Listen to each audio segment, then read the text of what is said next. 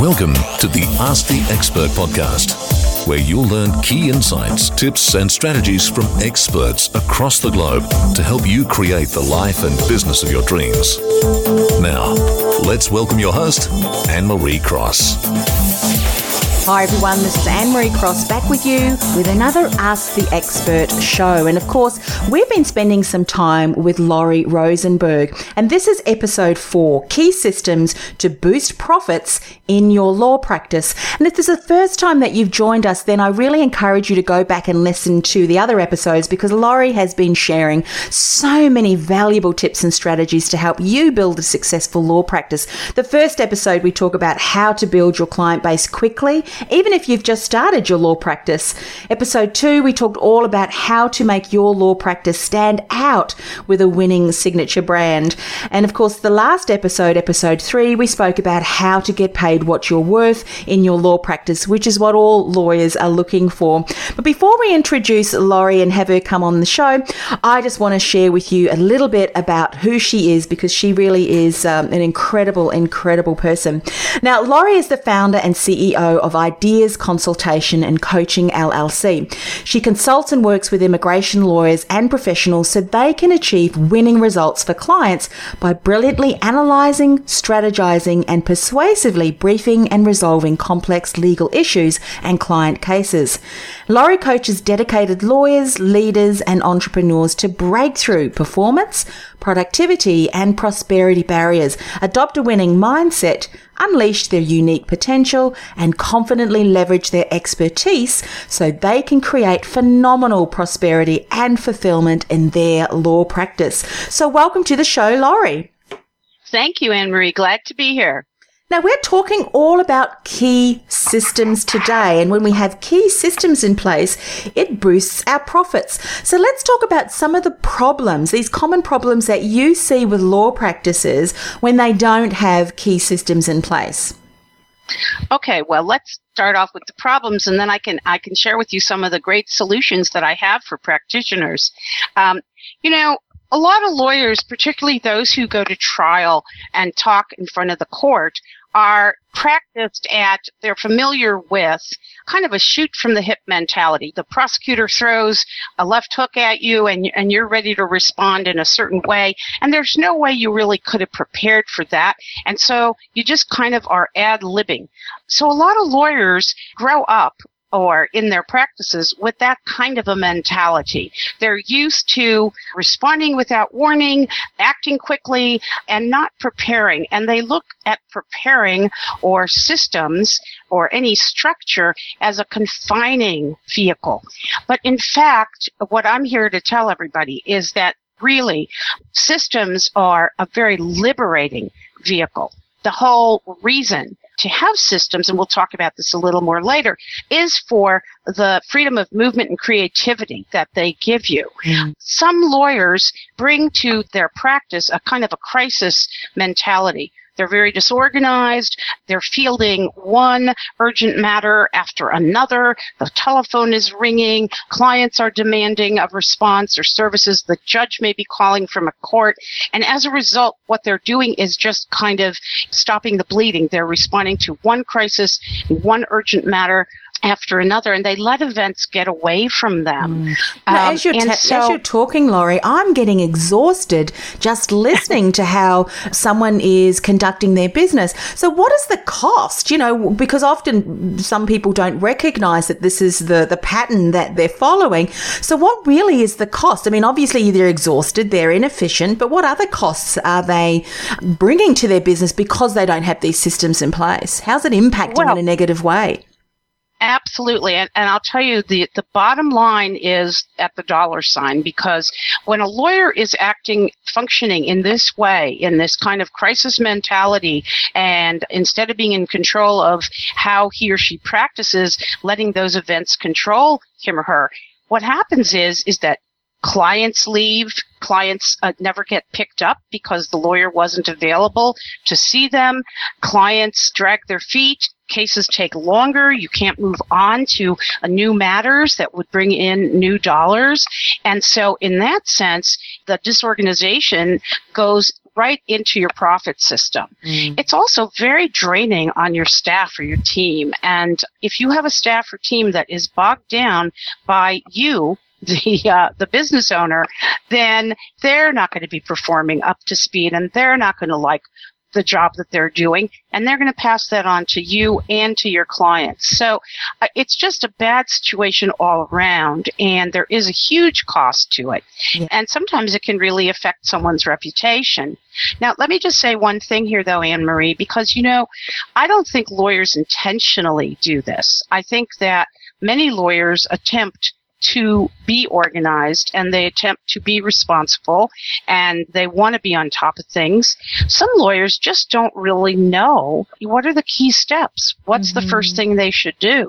Yeah. Why are systems important? They just don't even understand it. Yeah. So, I mean, you've shared some of the common problems, but also how that's going to impact. And I think that's really important to let people be aware of, because sometimes when you're in your own business and you're just doing the daily action steps that you need to do, you can't actually see the impact, the negative impact it's having. So I think that's really important. So let's just switch it on its head then and give you an opportunity to share why systems are so important, and once you have those systems in place, what you can expect to achieve and the results, obviously the positive results, because sometimes it's a matter of looking at where we can be in our business and the impact for us to say, you know what, we really do need to step back, take some time to get some of these key systems in place. So what are some of the benefits? What are some of the outcomes once we have these in place? Absolutely. Well, the first thing I have to say is that, some of the very same lawyers who are complaining and miserable because they are so overwhelmed with this disorganized state of affairs that they have and the lack of systems, when you suggest systems to them, they get a little bit frightened. And I've seen many lawyers kind of go like, well, no, I have my own way of doing things. But the truth is, systems are not rigid. Systems, the fact that you have systems that you put in place does not mean that you're constricted or you have to do something in a way that's not comfortable to you. Systems are just making things more predictable. And in that way, they allow greater creativity and freedom in the practice of law or in the running of any business for that matter. And so they're very important because they're so liberating. And you really, until you experience it, it's almost hard to imagine it. I know it's kind of funny. Lawyers tend to have, immigration lawyers especially, tend to have a certain type of web-based systems that they use, technology systems that they use. And many people do think that they'll say to me, oh yeah, I have this or that program. I use that system. Yes, that is a system, and it is a system for one aspect of practice. But when I'm talking about systems and why they're so liberating and why they're so necessary, and how I can really help lawyers to just expand with great joy and in great enjoyment as they enrich themselves and their clients. I'm talking about a much bigger sense of systems. Can I tell you what some of them are? Yeah, absolutely. Just before you do, though, I mean, you mentioned that a key point, and I think this is really important just to stress, is that often we don't recognize that there is a need for a system, and we may think, look, we've got all that covered. We've got this online system that we use, and that really helps us to maintain and manage our practice. Are there any other reasons why lawyers may not be implementing these systems? Is it really just built around the non-awareness of that? I think a lot is attributable to non-awareness.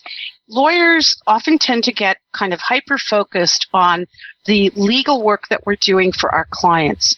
And we kind of get a very narrow vision of our job or our entrepreneurial footprint in the world. And I really want to see lawyers expand beyond that, because we're not just applying the law to facts and submitting those facts to a court, although of course that's a very key part of what lawyers do.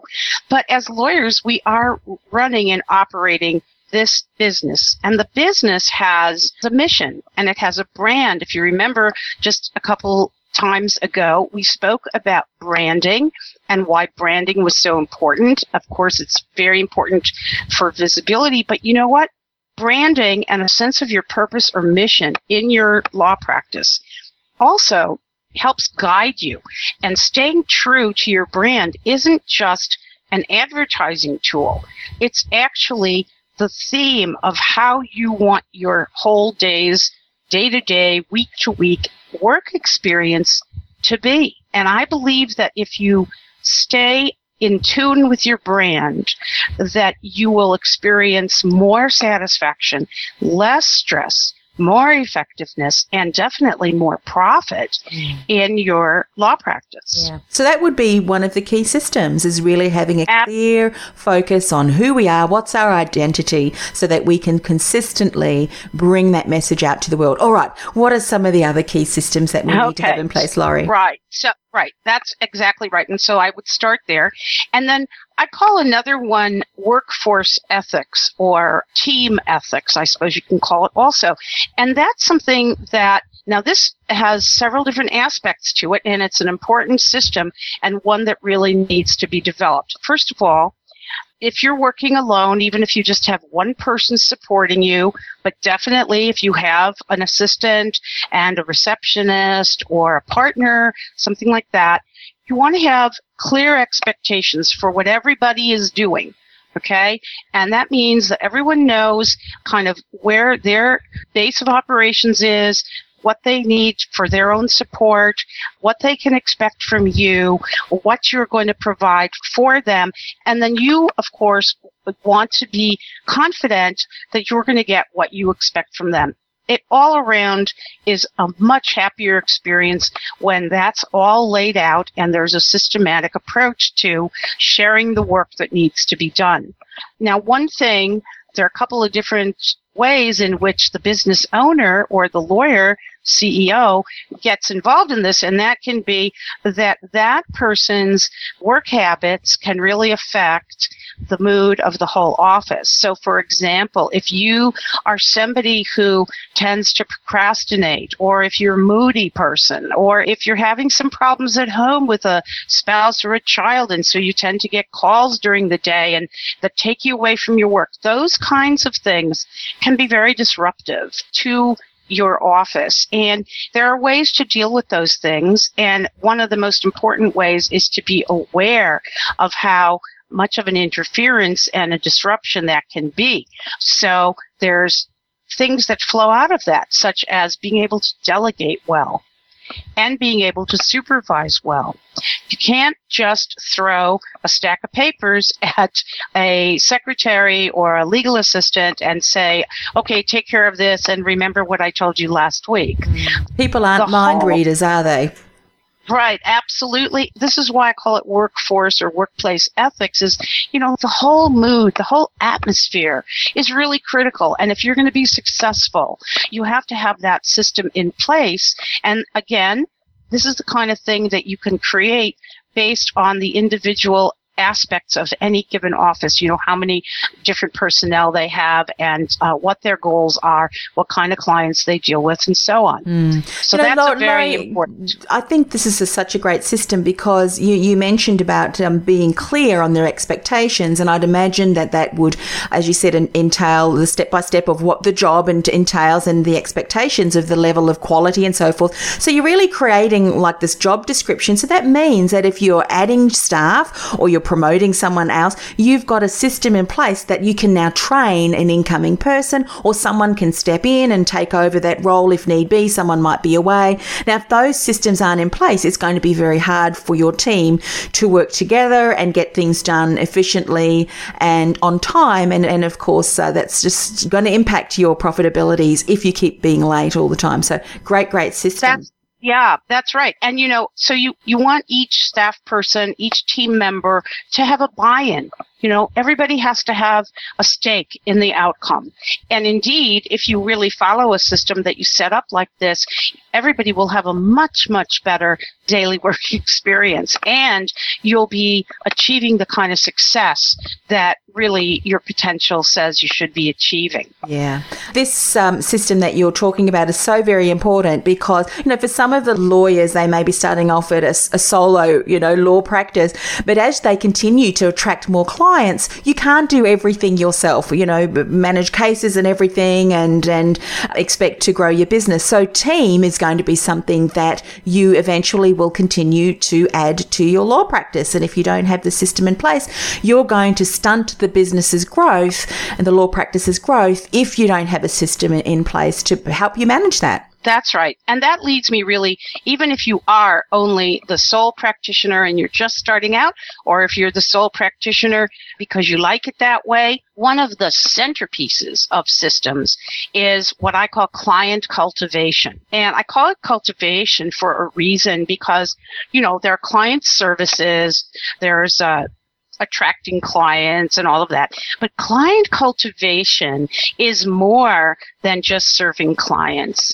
And so I want to share with you and with your audience 2 really important tips or guidelines that the practitioner can use to determine if what they're doing for the client is going to be successful in the client's eyes. And that means even if they don't win the case in the end, they can still have a successful representation experience. So it's very simple too. Every step that's set up for this system should address the problem the client has. Now, if there's one large problem, you can break it out into small bits and identify those problems. And every step that you take, whether it's you or you're instructing a staff member to assist in that manner, every step should bring the client closer to their goal. So you've got to know from the outset, what is the result that the client wants to achieve? And what are the steps that you can take, that you can offer to the client to address the problem in stages or all at once? And how does each step that you're taking bring the client closer to their goal? And that's something that you need to communicate to the client as you're working with them. And I find that that's very important for building client loyalty. It's essential to look not at the client as though it's a one-time relationship, particularly in immigration law, but in any type of law practice.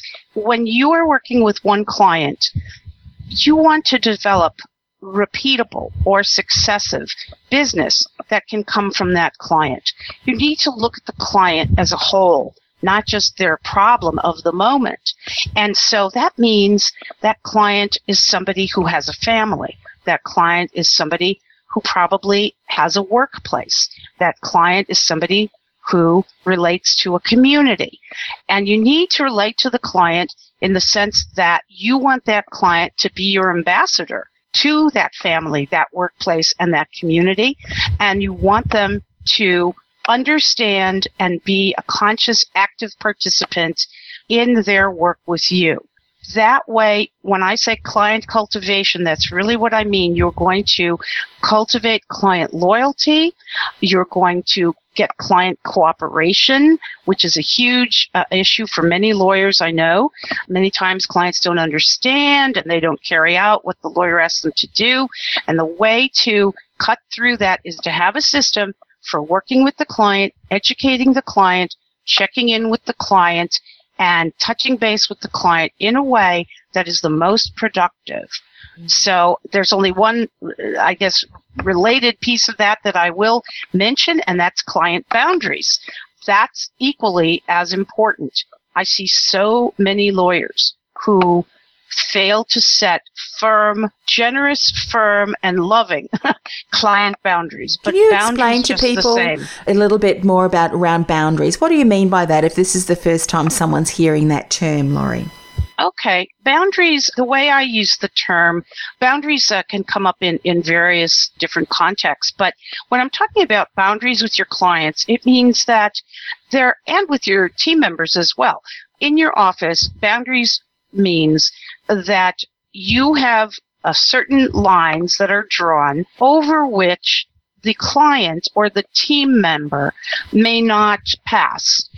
You may be willing to answer a phone call after 5 p.m. You may be willing to give out your home phone number to certain clients who might be in crisis. You certainly might tell a team member if they're ill, they can call you the night before on a weekend. Those are ways that you're opening up what could be some of your boundaries. But you may have other boundaries that you cannot be passed over and that you set. Some of those might have to do with payment, for example. If a client agrees to pay you in certain payment amounts at regular times, the client should not feel that he or she can come to you or not come to you at all and just not make that payment. Because you've drawn a line and said this portion of the fee must be paid at this point. If the client comes to you and wants to renegotiate for whatever reason, generally, I would say as a rule, you have a boundary.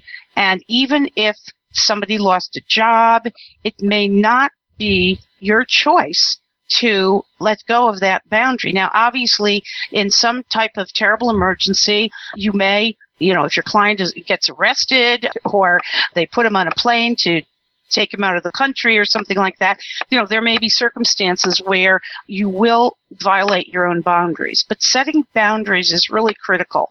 It helps everybody understand what part they play in the relationship and that it's respectful to stick to the place that is their place and has been agreed upon for the relationship to move forward in a productive way. I think it's very important, and this very much aligns with what you were talking about in the workforce, in the workplace, system, ethics system, in that you identified the expectations for your staff, and in this case, you're identifying the expectations of your clients and how you want the relationship to move forward. Because I imagine if you don't have boundaries in place, you really will be having to over-deliver. You don't want to be able to be contacted if this is one of your boundaries 24/7 type of thing, isn't? So it really is to keep a safeguard and to ensure that the relationship moves forward as professionally as possible. Absolutely. It's really a dual responsibility. It's client responsibility and it's entrepreneurial responsibility, your accountability to your client and your team's accountability to your client. And so there's a separate boundary that exists between you and your team. You don't impose on them to stay till 10 o'clock on Friday night when that's not their job description. And they don't leave work at 2 in the afternoon because their boyfriend came home from school or something like that. And those are just respectful boundaries that keep relationships very healthy. Yeah. So, Laurie, you talked about two very, very important systems there, the workforce ethics system, the client cultivation system. Is there any other system that you want to share, or those are the two main ones? Because I know you've got lots of systems that you work with clients. Are there any others that you want to just share and touch on now? Yeah, I do want to I'll mention one. I don't think we have enough time to go into it in great detail. First of all, I just want to remind everybody that I do view the overriding mission or brand system as a great marker, something to check your work against in your business day, both with your team and with your clients, to make sure that the systems you have in place are harmonious with your mission and your brand. You want to be furthering that. And if there's anything that comes up that doesn't seem to be harmonious, if there's a bit of a conflict or something like that, that's just a warning sign. It's not the end of the world. All that is like a heads up to take a moment, take some time, set it aside, not when you're doing something else, and examine that to figure out how that can be corrected and, how you can improve that going forward. I think that I have two other things that relate to systems that I like to talk about. One, of course, is I have a signature system, and you're seeing quite a bit of it actually, because you're seeing a little bit of a taste of the branding work that I do and the niche building client attraction work that I do and the money mindset or money mirror work that I like to do with people so they can get paid what they're worth.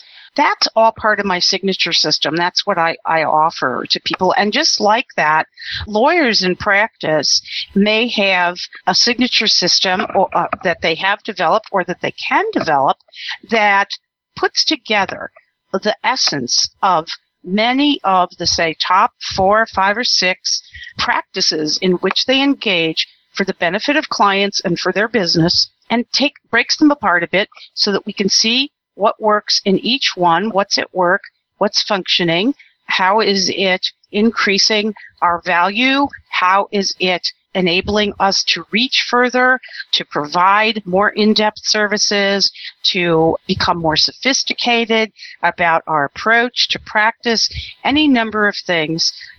All of those components can be part of an office's or law practice's signature system. And that can range from implementing very high-tech systems to take care of most everything that has to be done. And it can range from that to simply making part of your signature system that you have Community Appreciation Month or Client Appreciation Day, or that you decide that a component of your signature system is going to be a Giving Back to the Community Day. Mm-hmm. So there are any number of things that you can do within a signature system. It's all what works for you, and it's all what helps you internalize the value that you're giving and helps you project that to the outside world. Love that. And what's the last system then? Okay, well, the last system really is what I'm referring to here, and that is, I don't know what you want to call it. I suppose you can call it kind of packaging. But what I've been thinking a lot about lately in terms of systems and breaking out what lawyers do and other professionals do in their practices, I see that we tend to be very linear, and we tend to say, okay, here's one client and one task, and that's it. And instead of really looking at it organically, I think that it would be very helpful, in the system that I like to encourage lawyers try to develop, is a bit more of seeing holistically what they're offering their clients. So instead of, this goes back to pricing and getting paid what you're worth, but it also goes to how you are presenting the service that you provide. And I think that packaging up the components of a good lawyer-client relationship is a great system to have, because instead of taking it in this linear kind of piecemeal way, like, well, now I have to go to court, now I have to bail you out of jail, now I have to go to court and we go to trial, and now whatever is going to happen, instead of that, what you're looking at is quite different. What you're looking at is, what's my relationship with this client? What does this client need? This client needs representation to accomplish certain things that will represent solutions to problems. And what's entailed with that? Well, that might involve an in-person interview. That might entail several phone calls or emails or texts to check on the status of the case. That might include tasks that the lawyer sets up for the client, and the client checking back in with documents or providing records. It may include library work and any number of different components of a very successful service. And my idea about packages is that lawyers present their clients with this bigger picture, what we do and what all is entailed, and that the client, I think, from that will get a much more holistic sense of what goes into that representation, the value that that client is receiving from that representation, and I believe that it will support a bit of higher pricing on client services and much greater client appreciation as well. So I think it's going to advantage both the lawyer and the client. And I like to help lawyers think about those kinds of systems that can help them develop packages to present to their clients so that they're not faced with kind of nitpicking. Should I take this call? Should I not take this call? Was this paid for? No, we're looking at the whole thing. Streamlines everything, doesn't it, once you have that? Yes, that it really does. Yeah. Mm-hmm. Laurie, you've just mentioned some incredible systems, and I can see how having each of these in place can really make a significant difference, both productively, efficiently, and also profitability-wise to a law practice. And I know you've really only just touch the surface in the work that you do with clients. So if people are interested in finding out more about you, more about how you can help them set up systems in their business, and perhaps some of the gaps where they don't have systems in place where they should to make themselves more efficient and more profitable, how can they get in contact with you? Okay, they can definitely contact me by email. The best way is to email me at Lori, L-O-R-Y, at ideaswithlori.com. That's spelled I-D-E-A-S with W-I-T-H, Lori, L-O-R-Y.com. Lori at ideaswithlori.com. Just send me an email. Let me know you heard me on the podcast. I'll get back to you. I'm happy, Anne-Marie, to once again offer your listeners the opportunity to request a discovery session with me. I'm happy to send them an application when they email me, and they can fill it out. We can schedule a time to go over a bit of their business situation and see if perhaps my programs and my systems might be of help to them. Wonderful, wonderful. Now, I know we have one more show coming up in this Ask the Expert series. So what are we going to be talking about when we next connect? Well, when we next connect, I think we're going to talk about a couple of little bumps along the way that often come up for lawyers, and it's easier than it may seem to address those and clear them. We're talking here about obstacles such as the stress, the burnout of the everyday grind. And we're also going to talk about something that I do see a problem that lawyers have, and perhaps others, I know other professionals have this as well, including coaches and many other types of entrepreneurs do have this problem, and that has to do with writer's block and procrastination. The notion of just, not being able to gear yourself up to get down to business. And I'm going to hopefully give you some tips that will help you make those problems just evaporate. Wonderful. Can't wait for that show. So once again, Lori, thanks for sharing your expertise, and we look forward to connecting with you on the next show. Thank you, Anne-Marie. You've been listening to Ask the Expert podcast. Are you an expert with a message to share with other ambitious entrepreneurs? To be considered for one of our featured guest spots on an upcoming expert podcast series, go to asktheexpertpodcast.com.